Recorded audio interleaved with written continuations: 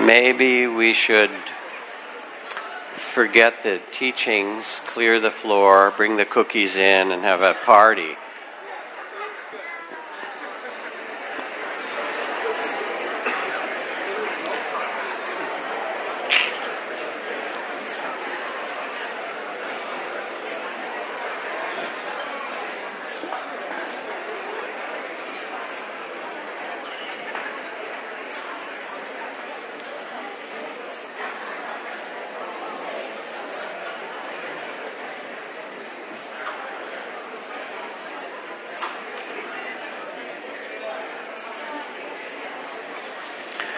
So often in many previous years on the Monday night that's close to Christmas and New Year's, I'll do teachings that are holiday stories and beautiful stories of people caring for one another in this time.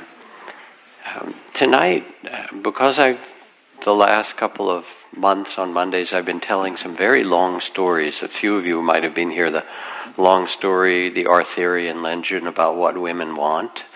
If you don't know that story, you can listen to it. And then a long story last time, the myth of the Buddha's last teachings. I decided to continue in the vein of telling big stories, and we'll try to do it tonight and see if it fits with where we are. So tonight I want to tell the story of a bodhisattva named Vimalakirti. And bodhisattva is the Sanskrit word for a being who's committed to the service and care of all. Bodhi means awakened, and sattva means being. Somebody who's fostering well-being and awakening for beings everywhere. And I kind of want to tell it because it's just about winter solstice in a couple of nights, 2 or 3 nights. And all around the world and culture, certainly in the northern hemisphere, there are festivals of light. There's Hanukkah, and there's Christmas, and there's Kwanzaa, and there's all kinds of other festivals.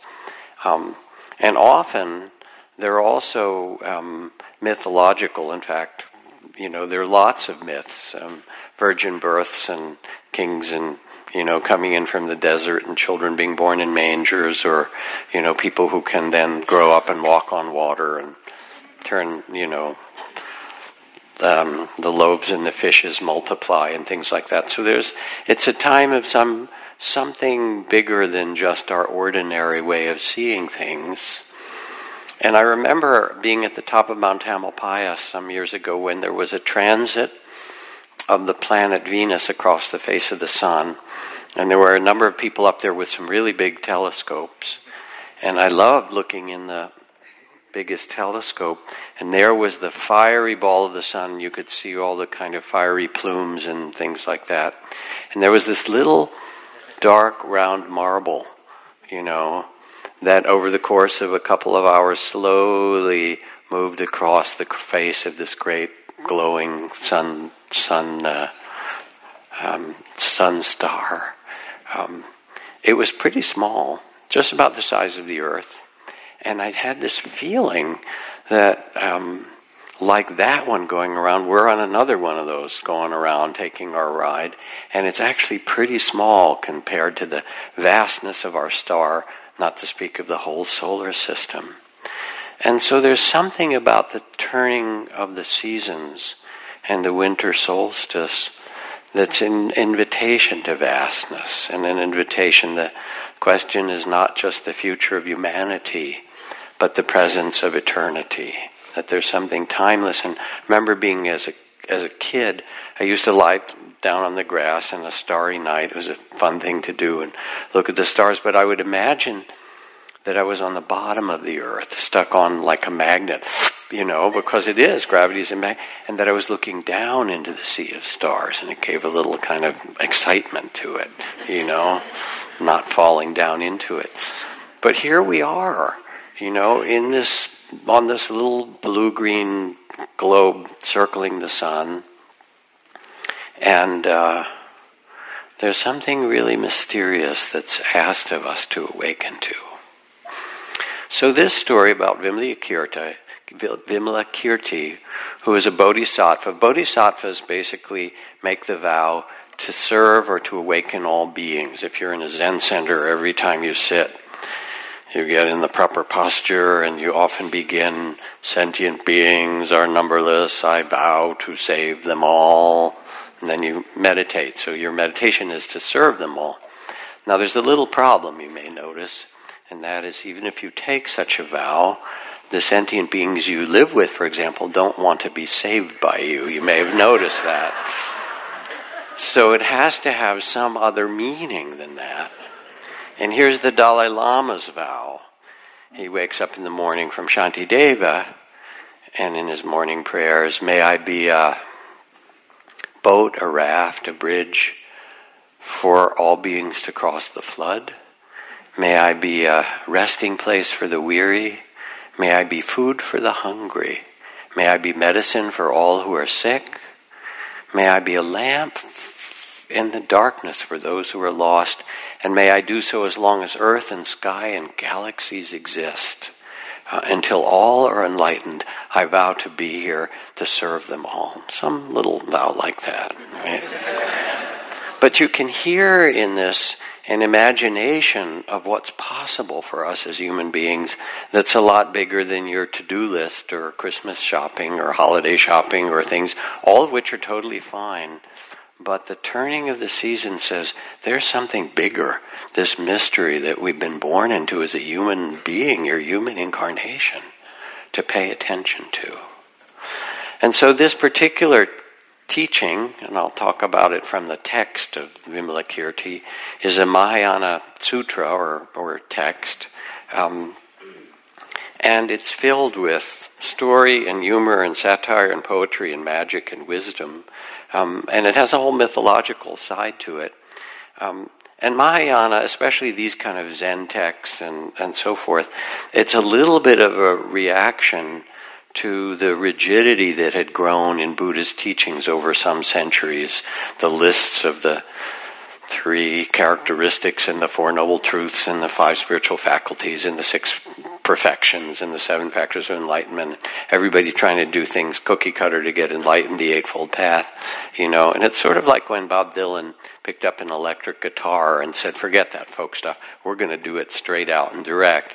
The Mahayana text in some way said, or Zen says, you don't need those lists. We're going to have a whole different set of teachings that's vast and bigger and opens your mind in ways that have gotten rigid over these last number of centuries. And we want to offer the highest possible teachings. And in a way, they are, as you'll hear, they're tremendously imaginative. And you might say, well, what good is imagination?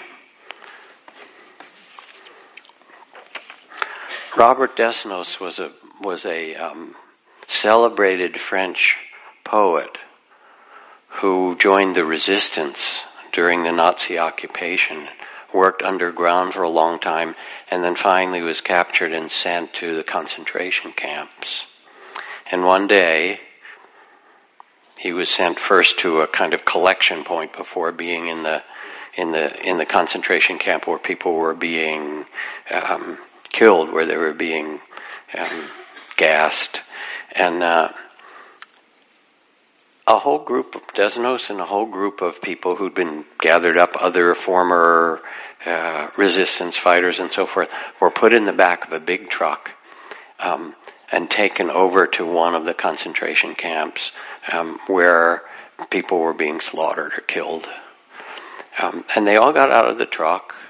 People were, as you can imagine, already tired and emaciated, but now facing death, terribly bewildered and shocked and so forth.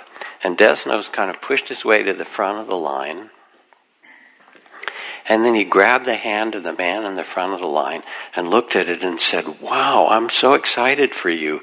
You're going to live a long life. I can see it. You're going to have 3 more children, a beautiful wife, wealth, so fantastic, so wonderful. He grabbed another person's hand and started reading their palm and talking about all these things that were possible that were going to happen. And another, and the guards got kind of confused. Who is this guy at the front of the line reading palms? And then he turned around and he started reading the palms of the guards. When this war is over, you're going to have a big farm and you're going to have all these things. And he went on, and pretty soon everybody was smiling. You know, this is not what was expected. They all thought they were going to their death. And even the guards got confused. And by the time he finished reading their palms, they said, yeah, get back in your truck, you go back. And they didn't end up going into the gas chamber or wherever they were supposed to go. Everybody was astonished. Basically, when you're in trouble, do something really strange, you know, and it can help you. But it also says something about imagination, that even in the most difficult times, it's possible to see something much bigger. I mean, if we could take it's a nice space in here, but if we could take the roof off, you know, blow the clouds away and see all the stars. I mean, that's what you want in a temple, actually. So we need to be able to envision another world. A world that's not ruled as much by greed or hatred or fear, that doesn't have the kind of injustice and inequality and continuing racism and, you know, the difficulties and dangers of climate change and so forth. And it won't change unless we can envision this. We have to envision that this is possible for us as humans, and it is. We have all this outer technology that's developed. I mean, who would have imagined that you could have, you know, the Great Library of Alexandria in your pocket along with 2.7 million cat videos, right? And at the same time, the outer developments of technology now have to be matched by inner development of humanity. We're a nation of nuclear giants, said the Joint Chiefs of Staff, nuclear giants and ethical infants. And so that's the big task for us, to imagine another way of being. So, once upon a time, when you were somewhat younger than you are now, the Buddha was teaching in Vaisali. Let me see, where do I have this text? And he was teaching in the garden of Ambapali, attended by a gathering of 8,000 monks and nuns, all who were enlightened. They were calm and dignified like royal elephants, and surrounding them were 32,000 bodhisattvas, spiritual healers from all the great, you know, traditions and worlds. And when they had all gathered there, and the Buddha was expounding the teachings of the compassionate heart in every circumstance and liberation, then the Lichavis, which was one of the groups that lived in that area, with their greatest bodhisattva, Ratnakara, arrived, 500 youth behind him, all these young people, each holding a parasol made of 7 kinds of jewels, and they approached the Buddha and bowed down and asked for teachings after circling a few times. And when these were laid down, then by the miraculous power of the Buddha, they were transformed into a single parasol, a canopy so great that it formed the covering for 1 billion galaxies. Quite large. And the surface of this 1 billion galaxy was reflected in the interior of this precious canopy, where the total contents of the cosmos could be seen, limitless mansions of suns and moons and stellar bodies and every kind of being that exists across the universe. That was the vision and power of the Buddha. So you can see we're not in regular time anymore here, right? And then the Lichavi Ratnakara, who said, pure are your eyes and pure is your thought, immeasurable is your virtue. And all that the Buddha sees can be seen with the eyes of holiness, can be seen with beauty. And so the image of surrounding the universe with this parasol is really to see that of jewels, that there's beauty everywhere around us. Thomas Merton, if you go into the center of Louisville, Kentucky, there's a placard that's there at 4th Street that celebrates a passage where Thomas Merton came out of years as a Christian contemplative and was walking down the street, and then had this revelation that everyone he passed, he said, was shining like the sun. He said, I could see a secret beauty born in them behind every eye that's inviolable and untouchable. And he said, the only problem with seeing this way is that you want to fall down and worship each one as they go by.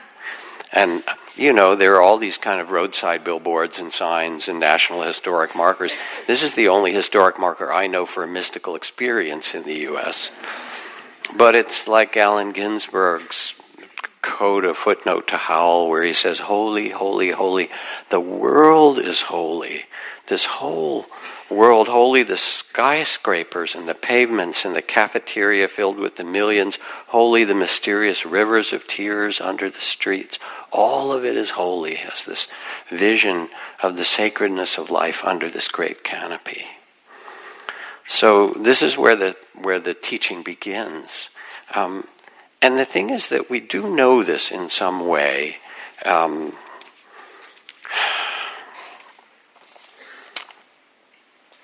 I can remember coming out of a long retreat or finishing.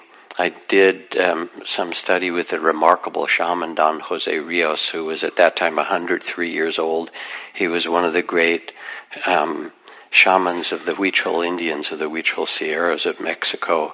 And I did some peyote ceremonies with him. And you sit up all night and shake our rattles and, trip out, whatever, and do our chanting, and then I became a redwood tree, and I became a salmon, and so forth. And I remember the morning when the sun rose, that everything sparkled like it was a jewel. And you all know this. This isn't just something that's fictional or that's, drug-induced. It's the reality. We live in this mystery that's shining. It's what Thomas Merton saw. He said, there I was in the monastery looking for that which is holy, and I needed to walk down the shopping street in Louisville, and then I saw it. And that's really what it means in the turning of the seasons, to see with a different kind of light. So here's the Buddha offering his teachings, and then under this great parasol where we can see the beauty of life as it is that we participate in. Then what happens is that, where are we? The Buddha hears that a certain bodhisattva named Vimalakirti, who is a lay person, he's not a monk or a nun, is ill. And he wants to send all the great enlightened disciples to go and take care of him. This is one of the tasks of someone who awakens, is that you care for the world and you care for those who need care. So he turns to all these around him, the enlightened ones around him, and he says, would you go and attend to Vimalakirti and see what he needs on my behalf? Because what we know is that he's a remarkable being. He's a lay person who lives with the pure heart of a monastic. He appears to be adorned with ornaments, yet he's endowed with, the simplicity of a hermit. He seems to eat and drink, and yet his nourishment really comes in the heart of meditation. It goes on, and yet he's willing to enter the world to bring the spirit of love to every corner of the universe. And so he's decided to live his life as a lay person. He goes into the casinos and he teaches people about not being caught in attachment. That's the realm of the hungry ghost known as Las Vegas, right? He goes into the cabarets and into the bordellos, and he teaches people about sacred connection. He demonstrates freedom, and he's not afraid to go anywhere. But he's ill now, so you have to go and take care of him. And And it goes on to say, he deliberately made himself ill so that others would come and take care of him. And I remember, I don't know how many of you saw the Mr. Rogers movie, but if you didn't see it, it's really kind of wonderful. And I had mistakenly said the other day that it was Mr. Rogers had said something, but it turns out it was Mr. Rogers' mother who had said this. But she said to him, when there's a tragedy or a difficulty in this world, an earthquake, a tsunami, a hurricane as they had in Houston and so forth, don't pay attention to the suffering so much. I mean, we need to, but instead look for the helpers. And there you are, whether it's an earthquake or whether it's the fires or whatever, and you start to see people rushing in from every side, the firefighters and the medical people, or in the, in Texas, it was the people in their airboats coming from Louisiana and Mississippi saying, we will go and we'll get the people who are on the roofs and we'll get the people whose pets are lost and so forth. And there's this outpouring of love that happens when we're in trouble. And this is Vimalakirti deliberately making himself appear sick so that he constellates or brings forth the love that's there, and then he can teach people. And part of what's true about this is that Vimalakirti is deliberately turning himself toward that which is difficult. Anybody in this room not have difficulties? Please raise your hand. You can have your, whatever it is, $15 back, right? It's part of human incarnation. It's part of what we are. And so we can either run from it, or we can turn toward it. And turn toward it in a way that in some fashion ennobles us. I think, this is from Zen teacher Kornfield Durkheim. He says, the person who's really on the way, when they fall upon hard times in the world, will not as a consequence turn to those friends who offer refuge and comfort and encourage their old self to survive. Rather, they'll seek out someone who will faithfully and inexorably help them to risk themselves so that they may endure the difficulty and pass courageously through it. Only to the extent that a person exposes themselves over and over to annihilation can that which is indestructible be found within them. In this daring lies dignity and the spirit of true awakening. And so if one wants to discover the great heart of compassion, to break the heart open, really, if one wants to discover your own dignity and courage, instead of running away or being in denial, which our culture fancies is a good way to deal with stuff in the world, unfortunately, politically, you actually turn toward in your own life, and you trust that your heart is big enough to hold it all. When I teach, I carry sometimes a picture. This is Vedran Smalovic, who was the cellist of Sarajevo in the Balkan War, when Bosnia and Serbia and so forth were at war, Croatia. Sarajevo was besieged for 3 years. Beautiful city. There was mortar fire and rocket and so forth. No one could get in and out except some UN helicopters.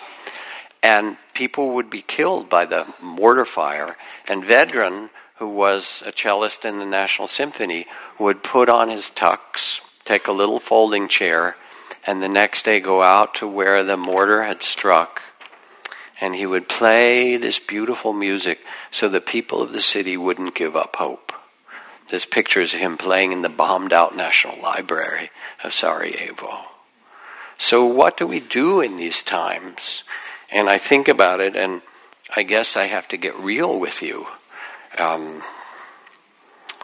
Trudy and I went down, my beloved Trudy, and I went down to Tijuana to visit some of the 2 largest migrant shelters there, both to bring clothes and things that people could use. And we went partly because one of the teachers she'd trained at Inside LA ran a group there for both men's shelter and women's shelter. And in the best of the shelters, they also helped some of the men get work, even temporary work in Tijuana. They had wraparound services of some legal services and health services and planning what will happen if you do go or if you don't cross the border, or what are your possibilities, and then here's some work you can do for the couple of months that you can stay here. And it was amazing. There was a sense of dignity and empowerment because they were being treated respectfully. But here's the tough poem, written 2 days ago, or a few days ago, by Gustavo Barahona Lopez. Every day I open class with a morning circle. 19, 7, and 8-year-olds sit on a colorful rug, talk about their favorite color, ideal superpowers, how they feel or who they'll be when they grow up. At recess, I read about a 7-year-old who died in border control custody after navigating the New Mexican desert. Her name is Jacqueline Calmaquin. I begin to wonder, did she make walking through the desert a game? Count the number of cacti? Make messages with stones in the sand? I wonder if she went to school. Did she have to leave midway through the year to work with the strawberry fields, or water the donkeys like my father? I imagine her in my classroom. Would she color desert sunrises, or would the deep sunset reds and oranges be her inspiration? I wonder if she knew where she was going. What was America to her? I wonder if she spoke Quiche or English or Spanish or Mom. I wonder if she knew her times tables. What is 15,000 children times 2 parents in a different detention facility? My students know any number of bottles of water times border patrol equals 0. Did she know the definition of terror, or did she call it fear? The not knowing tears. Who was she? Who would she have become? Who have we lost? And I read it because this is our children. And not just to have an emotional moment, but actually to say, if you were to reflect for her, and whatever your politics, whatever your point of view about immigration and so forth, the reality is that there are these people in this circumstance. And the international governments and so forth around the world, 70 million refugees, have not really dealt with it. And if you could do something in these next weeks, one small gesture to give something, to call your representative, to whatever it happens to be, if you could do one little thing as a gift to those children or to those who are in that bardo in between things, why not do that as part of the things you do in this turning of the year? Really think about it. What would that be? Because we get insulated and we also get overwhelmed because there's so much. What do we do? Climate change. What do we do? Syria. What do we do? Darfur is still happening. What do we do about homelessness? And they almost want you to feel like you can't do anything. It's a lie. It's completely untrue. You have agency, you have gifts, and you have the capacity to reach your hand out and mend some part of the world. And I don't think anything else really satisfies our soul as much as that. So here we are with Vimalakirti, and he decides to make himself sick after going to the, bordellos and the casinos and everything else, and bring all those healers together. But when he makes himself sick, he also gives some teachings about how it's all a dream. Now, when you're sick, it doesn't feel like a dream. It feels like a bad dream, right? It's not like a star at dawn and a flash of lightning in a summer cloud. But yet he offers a teaching that says, who are we really? I was recently with Ram Dass in Hawaii teaching. Ram Dass is now 87 in a wheelchair. Trudy and I went to join him and Joseph Goldstein and Sharon Salzberg, our dear friends, to teach together. And Ram Dass mostly teaches love now. He says, I love everything. I love you and you and you. I love the whole group. Every single one of you, and your children and your parents, however they treated you. I still love them, And on his big altar where he has, Kuan Yin and the Buddha and Mother Mary and his Maharaji, his guru, and, Gandhi and 100 other figures. He used to have Dick Cheney in the middle. Now the image has been replaced by Donald Trump. And he says, of course, I love the walls and the ceilings and the lights, and the shoes that are out there. In fact, he said, I love this dirty carpet. One of his students, got a piece of that dirty carpet and put it in a gold frame and sent it to him and said, put this on your altar, right? Which he did next to the picture of his guru. But anyway, we were sitting with Ram Dass, and Trudy asked him, are you in much pain these days? Knowing that it was pretty much so. He's been in a wheelchair for 20 years, and he's a different kind of infections. Yeah, my feet, this is going on, and she knew that. And how about, this? Yeah, that hurts. And do you have pain there? Oh, yeah. And then he paused for a minute. He looked, smiled this kind of amazing smile, and he said, I love my pain. And it wasn't a masochistic kind of thing at all. It was just, it was like, I love life, I love everything. And there's a kind of field around him that says who you are is not your body. As Thich Nhat Hanh said, and he's 90 years old in his wheelchair after a stroke, this body is not me. You can honor it and love it and care for it, but I'm not limited by this body. I'm life without boundaries. I've never been born, and I've never died. Look at the sky and the ocean filled with stars. Since before time, I am them. I've been free. Birth and death are only doors through which our spirits pass, sacred thresholds on our journey. Birth and death are the game of hide and seek. Come and hold my hand and we'll meet again and again in this dance. So this is where Vimalakirti is coming from. All these people are visiting him sick, and he's giving a whole different level of teachings. And it's very playful, the way he teaches. But this group of enlightened disciples of the Buddha don't want to go visit Vimalakirti because he's given them a hard time every time they go and talk with him. They'll sit with him, and he'll ask them for their teachings. They'll tell them beautiful teachings, and he'll say, well, not quite right. And then he'll correct them and say, this is still kind of dualistic. So I'll give you an example. Ananda, the Buddha's beloved attendant, and one of the people that in the stories is supposed to be the most kind-hearted person.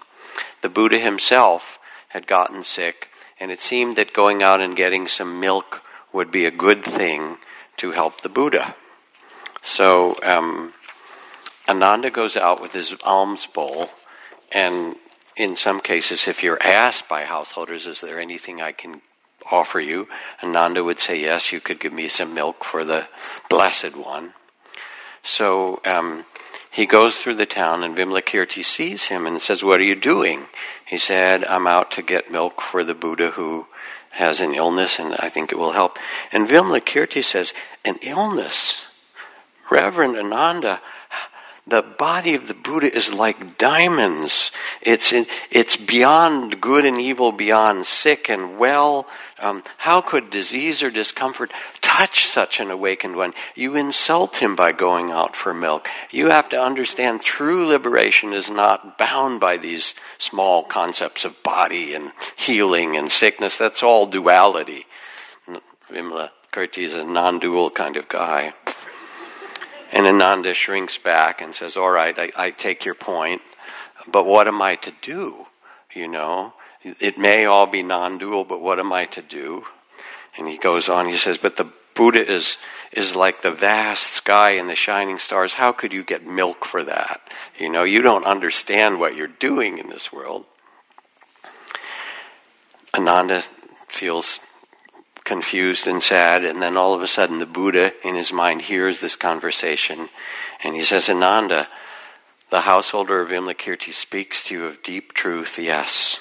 Nevertheless, since the Buddha has appeared in this time as a human being, with the difficulties that humans have, he teaches the world by acting lowly and humble. And therefore, Ananda, do not be ashamed and go and get me some milk.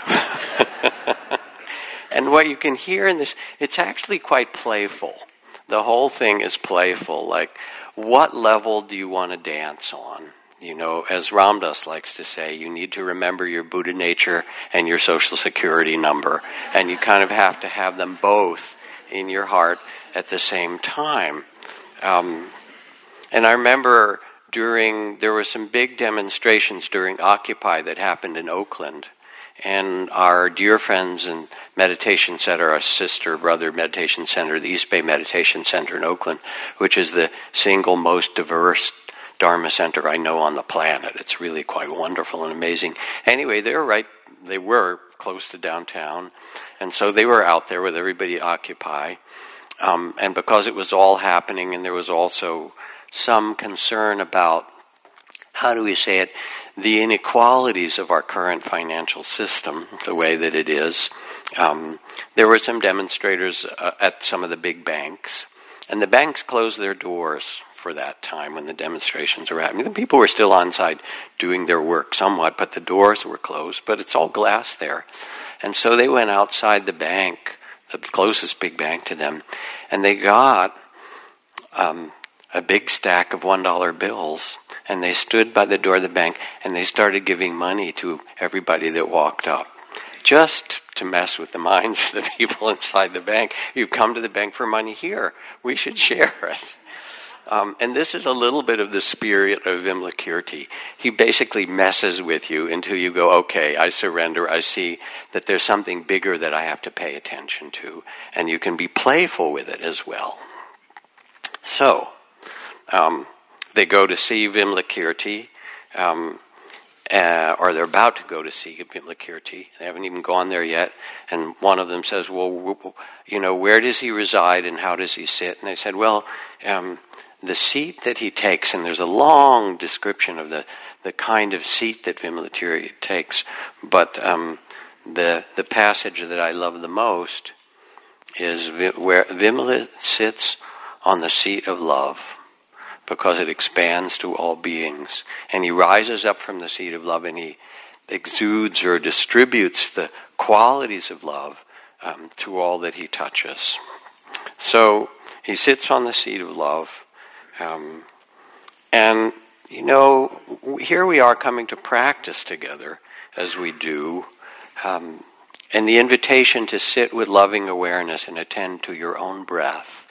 And to the emotions that arise, your sadness and your joy and your longing and your love, to attend to the way your mind makes stories, and then to come back and live in the reality of the present more fully, not so lost in those, so that you can be here for the person in front of you and the way that you drive and the things that you tend in your work and the things that you care about in the world, including yourself. What is your seat? Is it a seat of love? And here you learn these trainings not just for yourself, but also to see what it means to live with an awakened heart. So someone who sits here wrote me a story of a shipyard he works with in Seattle. Typically there are 700 people working at the yard. Twice a week he leads a group sit, where anyone in the yard and the company can meditate, followed by a talking stick check-in circle. Racial and gender issues are being addressed. Now many of the trades start their shift with a short meditation and check-in. There are trees being planted in what was a desolate yard. It's spotless, it feels alive. Today it's a much safer place to work, and as you might expect, more profitability since they've implemented this whole human Dharma approach. All has taken place since last year, and so much has gone on, and only by bringing a few of the seeds that I learned here in my retreat. I find it a really beautiful story. But, what it says is that when you plant seeds, beautiful seeds, as Vimalakirti teaches, the world responds. I think it was Thoreau who said, convince me you have a seed there. Convince me you have a seed there, and I'm prepared to expect miracles. Because this is how it works. The seeds that we plant and we water are what will grow. So some of you know that Dennis Mukwege, if I say his name right, was a physician who gave a speech to the UN decrying the horror of mass rape in Congo. And he'd been tending a clinic, and women who'd been raped and women who had all kinds of other medical problems for quite a long time. And because Congo is in such conflict, at some point after he came to the UN, the gunmen invaded his home and attempted or threatened to kill him and his wife and daughters. He had guards who stopped them, and he left the Congo shortly thereafter. And the poor women who lived all around the clinic sold their harvest and bought him a plane ticket to come back. And they said, you've made our life livable and bearable, and we know that you feel that you're in danger. We will do what we can to protect you, and we're going to give of the little bit that we have, all of us, to make sure that you're part of our community. And it says something like in this text, that if you live on the seed of love and if you plant those seeds, it's not just you, but something really mysterious happens in the world around you. And this is quite possible for all of us. So then they do go to visit Vimalakirti to console the invalid, as it said. And one of the greatest of the disciples, Manjusri, goes and asks Vimalakirti where he's been, and Vimalakirti says, well, I've been everywhere, to the hell realms and the realm of the jealous gods. That's, by the way, Washington, D.C. The hell realms, I'm sorry to say, are in Darfur and Syria, but some other places that we know that are closer as well. I've been to all of those places. And they come in, and then one of the great enlightened people, monks around the Buddha, but these are all foils in this. One of his wisest disciples, Sariputra, comes in and says, where can we sit? There are no chairs. And Vimalakirti looks at him, sort of teasing him, and says, where to get the chairs?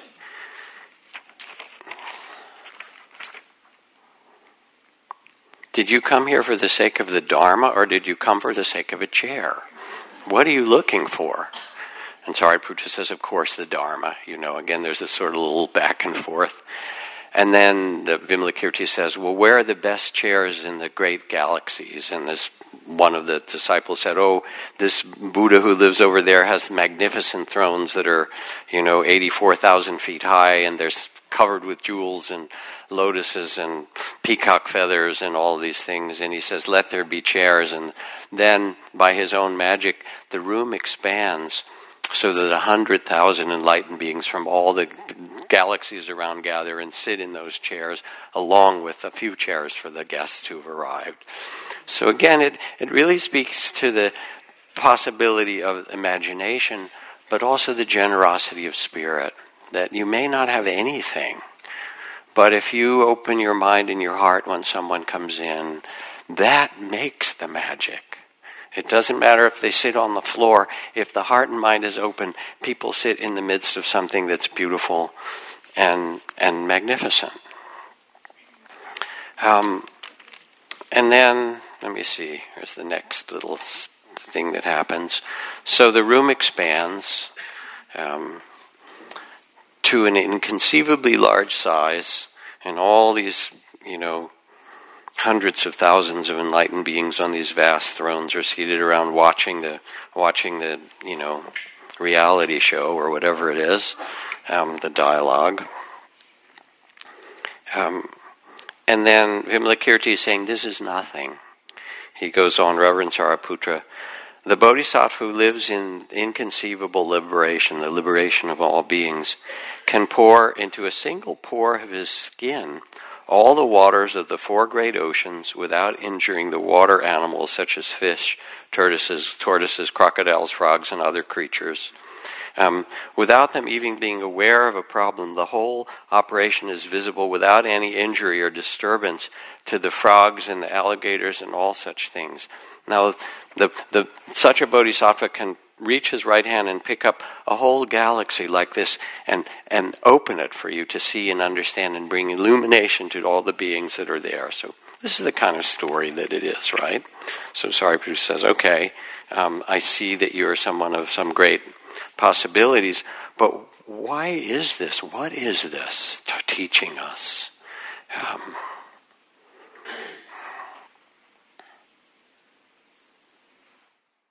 Poem from Mary Oliver.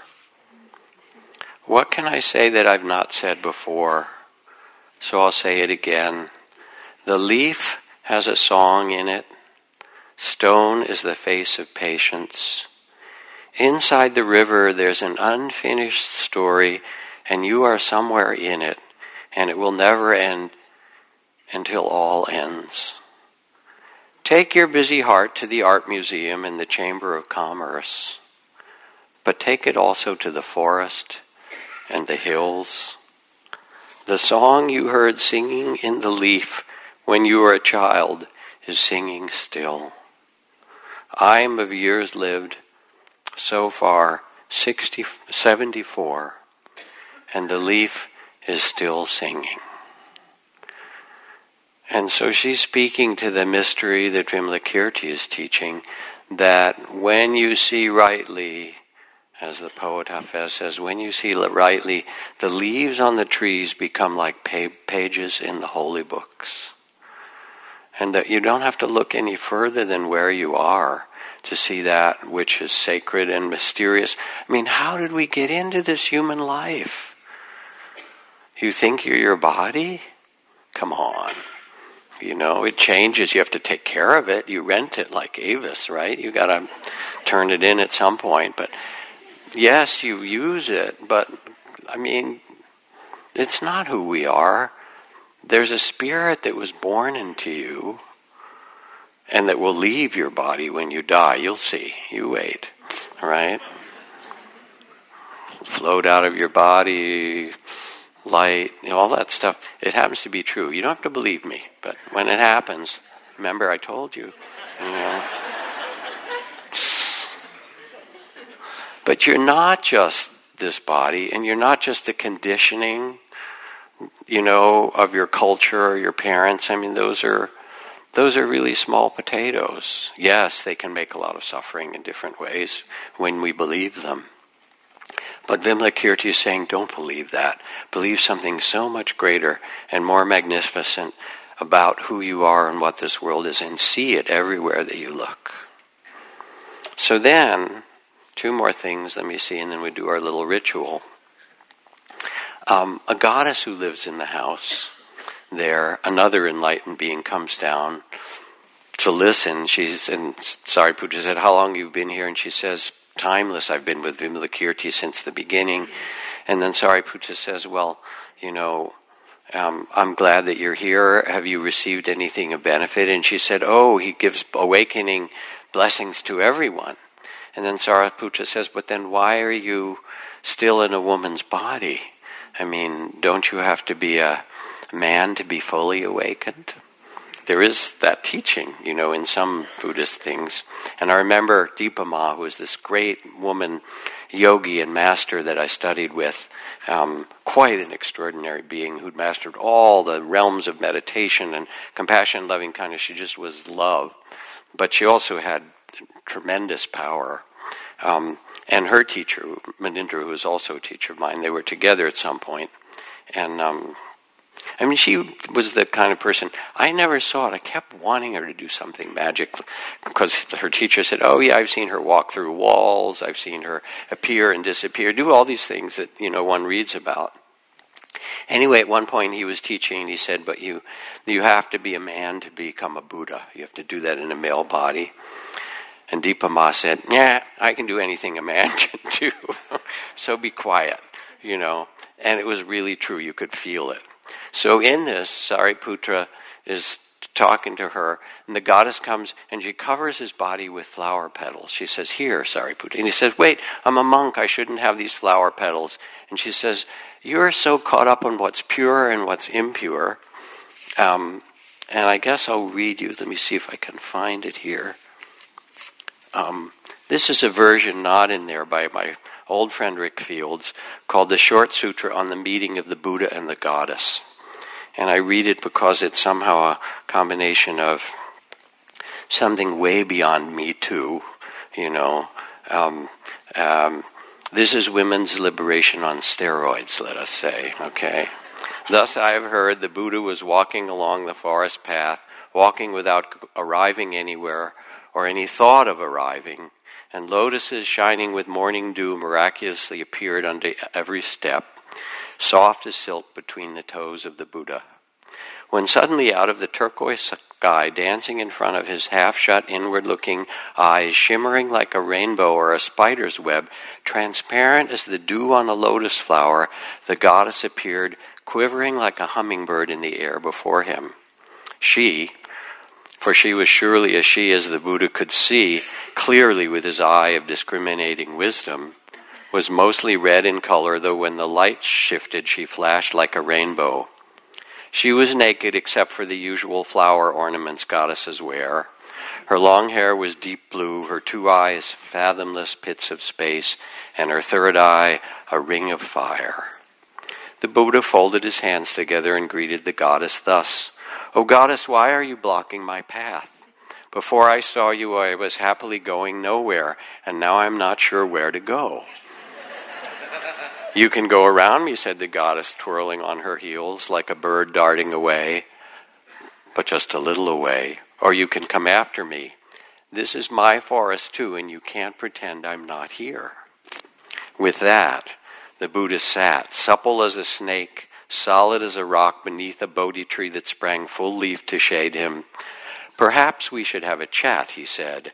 "After years of arduous practice at the time of the morning star, I penetrated reality. And now, not so fast, Buddha. I am reality." The earth stood still. The oceans paused. The wind itself listened. And 1,000 arhats, bodhisattvas, dakinis magically appeared to hear what would happen in their conversation. "I know I take my life in my hands," said the Buddha, "but I am known as the fearless one, so here goes." And he and the goddess, without further words, exchanged glances. Light rays like sunbeams shot forth so bright that even Sariputra, the all-seeing one, had to turn away. And then they exchanged thoughts, and the illumination was bright as a diamond candle. And then they exchanged mind, and there was a great silence as vast as the universe that contains everything.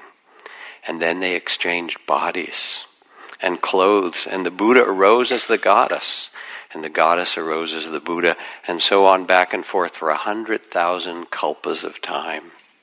If you meet the Buddha, you meet the goddess, and if you meet the goddess, you meet the Buddha. Not only that, the Buddha is the goddess, and the goddess is the awakened one. And not only that, the Buddha is emptiness, and the goddess is bliss.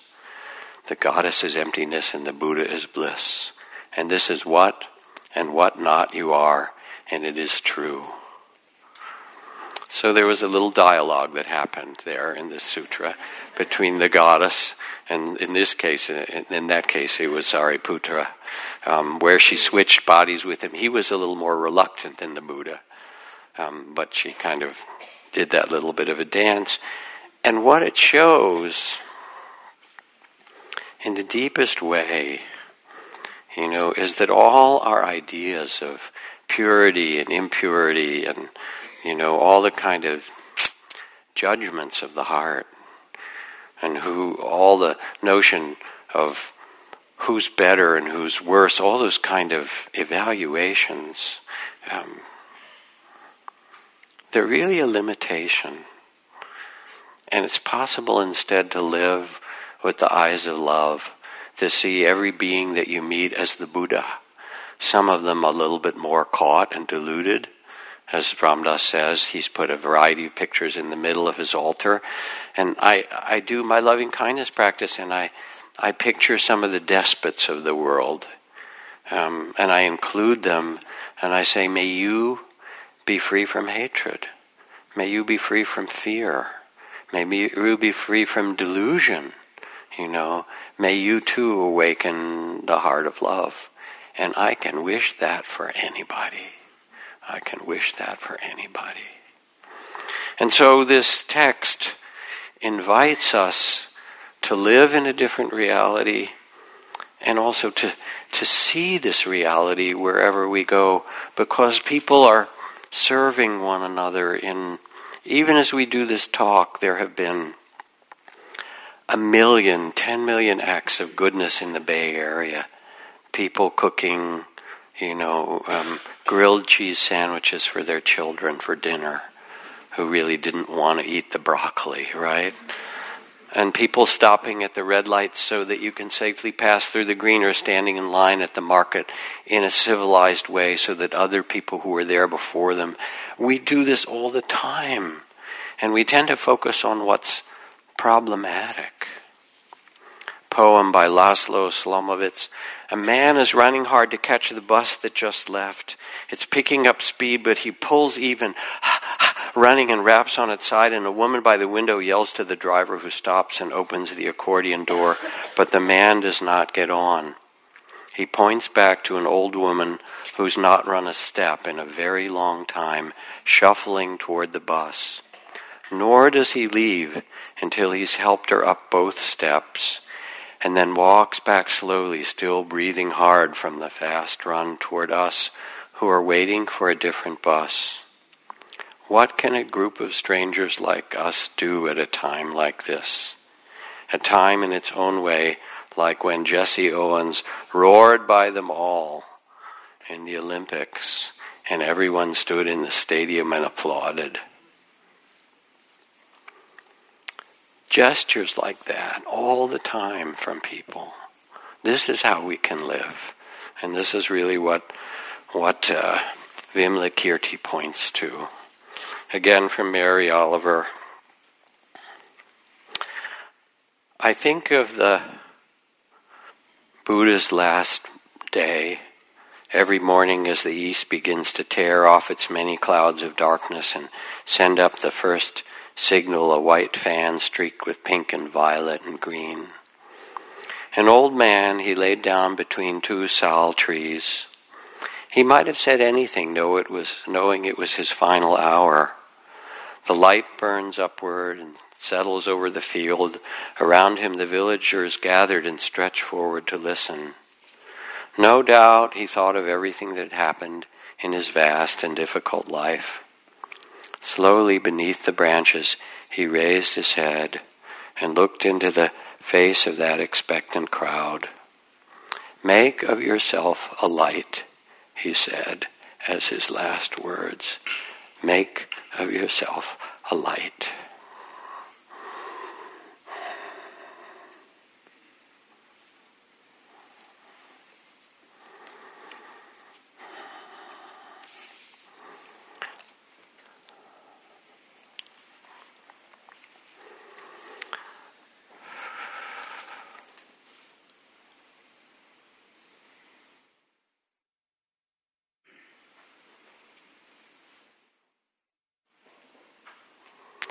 I've never told this story in this way in a teaching before, and I'm not quite sure if it fits at this time, but I hope so. I enjoyed doing it. And I think at the very best, when we had our little break and you remembered something that was beautiful, that the turning of the seasons and the beginning of a new year does get us to stop and listen and look anew and maybe look inside at what matters and live in a fiercer and more illuminated way. So the last thing I'd like us to do tonight, and I have to get the help of a number of people here, is to pass around these red cords. So just take these and give a clump of them at the end of the rows to people, and then they'll pass them down the rows. You don't have to give them to people, but just spread the clumps around. Give everybody 20 of them, and they'll pass them to 20 people near them. So this is quite optional.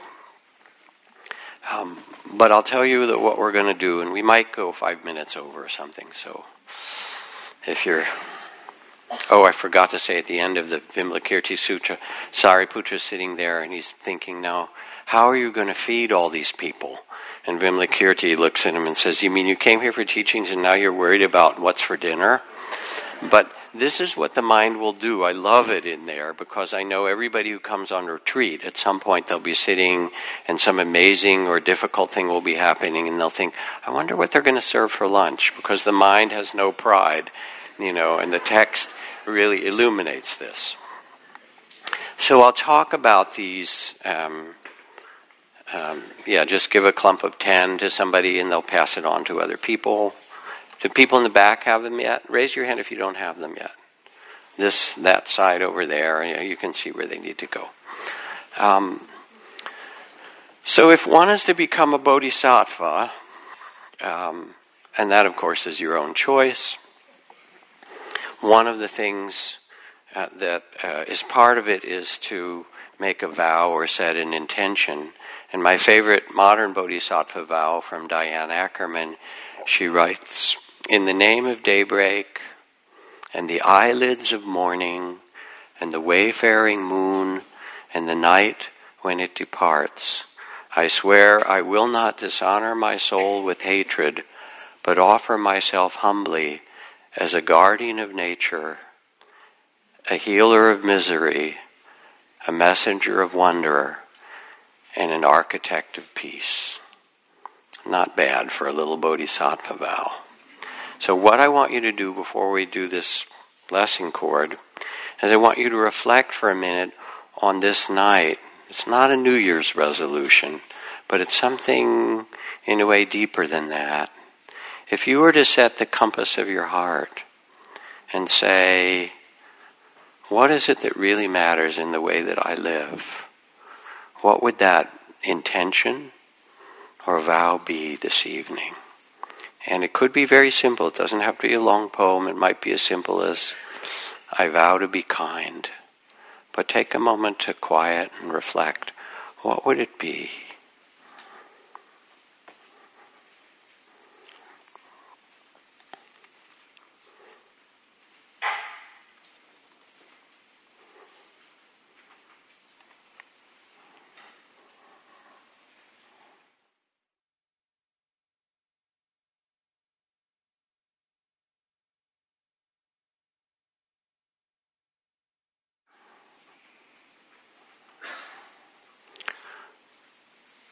For one often comes into the temple to reset the compass of your heart, to remind yourself. It's all a reminder, really, of what you know most deeply. And now, having reflected on it, if you have a little piece of paper, write it down, or borrow a piece of paper or a pen from somebody near you, or put it in your phone. It helps to do that. And this beautiful goddess of compassion, Kuan Yin, she'll put it in her phone too.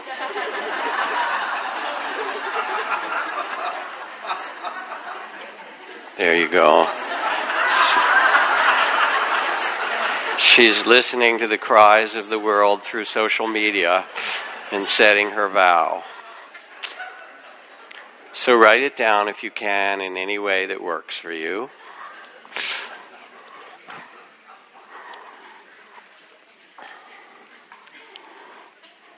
Anyone still need cords? I think they're covered now. We're good.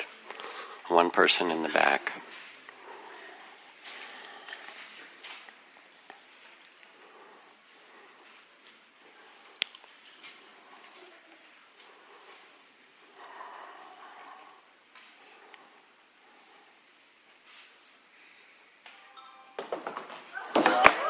Oh, really? I apologize. I understand. You're finished now. Got it. Been there, done that. Finished.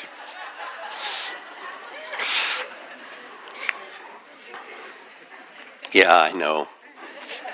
But Vimalakirti had a good time. Why can't we, right? And now, having written down the next step, there's 2 more steps. I'd invite you, if you're comfortable, very quietly and without ancillary conversation about it, without talking about it, to turn to a person sitting near you, next to you, and listen to them read or tell you what their intention is. And then when you're quiet, you tell yours to them. And it's a beautiful thing to hear it. And again, by writing it and speaking it, it makes it come more alive in the heart. So go ahead and do it. Not a conversation, but a quiet listening. 2, or if you need to, 3, if it's, more convenient. Each person, one talks and then the other talks.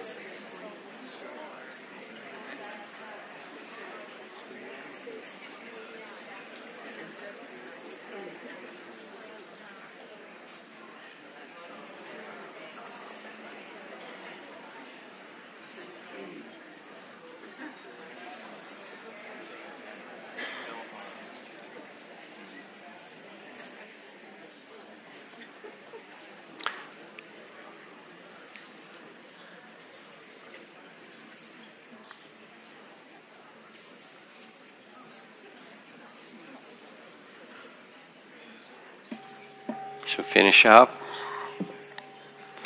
Kind of sweet, isn't it? To hear that. It's not the kind of conversation we usually have. In the Sufi tradition, it's called a sohbat. It's a conversation of the heart. To listen to somebody's intention really respectfully, and then to allow your own to be revealed to someone else. So now, having done that, we get to make our blessing protection cords. And so let me say something for those of you who might be unfamiliar. And again, this is completely optional. So we're using a cord or a string which is part of the rituals that are used across Buddhist Asia, all the way from Afghanistan to Japan and Southeast Asia and so forth. It's used in weddings and in healing and blessings and all kinds of things and for protection. And the reason it's this red color is it's considered to be one thread from the robe of a monk or a nun. I have one from the Dalai Lama. So you wear your robes into the marketplace. Someone said you're basically a monk or a nun in drag, Your real home is the temple, but you're in the marketplace like Vimalakirti, carrying the illuminated heart with you. So, and I did this with a famous Tibetan Lama many years ago. Somebody raised their hand and said, these are called protection cords. What do they protect you from?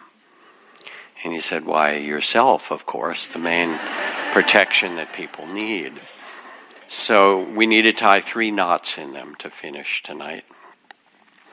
Hold it up. The first knot is the knot of refuge. And for some in the Buddhist tradition, it will be refuge in the Buddha, to see the Buddha in every being you meet. Refuge in Dharma, which means the truth, to speak the truth and see what's true and honor it in this life. A refuge in Sangha, the community that we can't do it alone, that we're interwoven in the field of life. But for you, it may be the sacred in any other form. It might be a religious or non-religious form. But hold your cord and reflect on what is your deep refuge for yourself that's holy or sacred,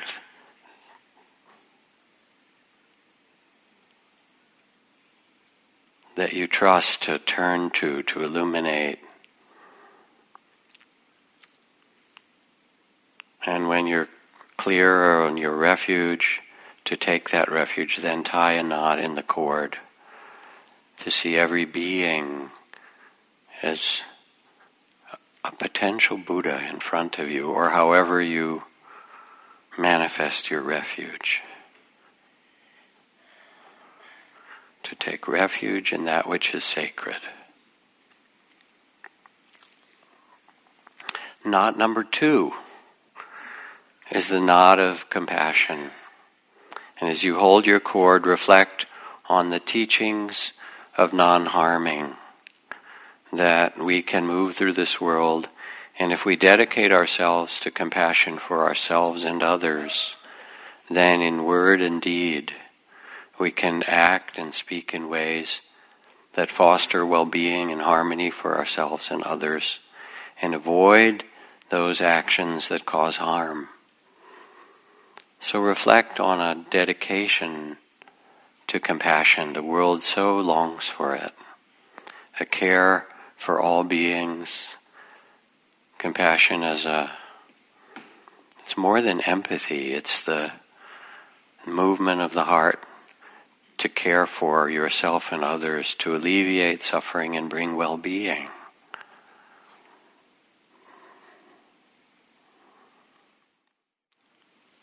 And in whatever way you find yourself drawn to make a vow of or an intention of living with a compassionate heart, to care for living beings, tie the second knot in the cord, to refrain from causing harm.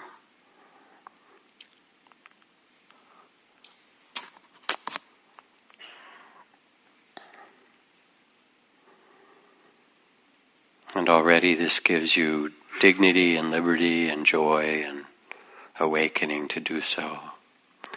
And then the final knot is what you just spoke to another, what you wrote, is the intention or the vow, the sacred intention that you made coming to the temple tonight. And so remembering what you intended and what you spoke and wrote, tie the third knot in the cord, which symbolizes your commitment to this intention.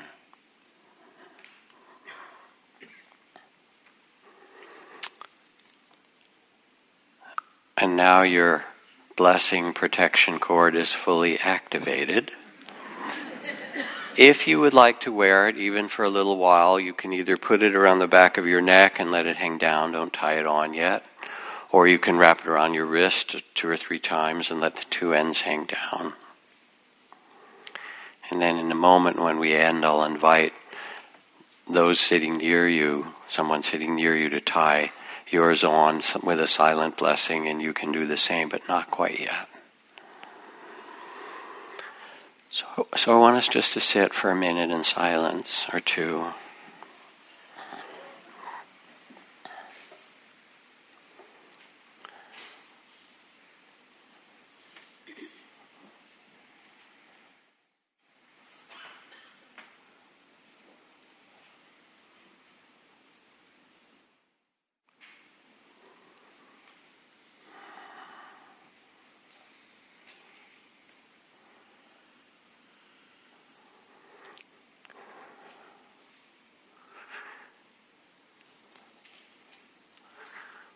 And with all the measure of tears in this world and the difficulties of human incarnation in individual and collective ways, and with all the unbearable beauty and magnificence of this world.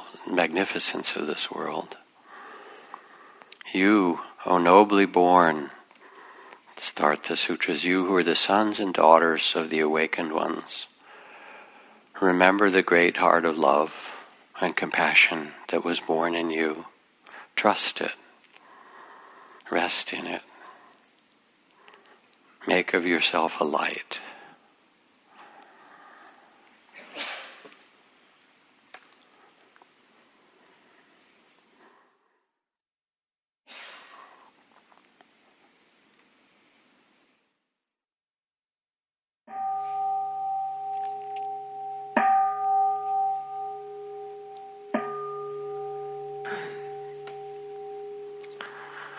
So you can now turn to a person near you and they'll tie on your cord if you wish.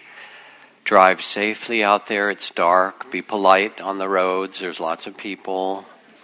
Take the extra cookies if there are any left for your friends or children you run into. Come back to Spirit Rock in the new year and go from the temple carrying something beautiful that's always been inside you. Thank you, thank you, thank you. Good night.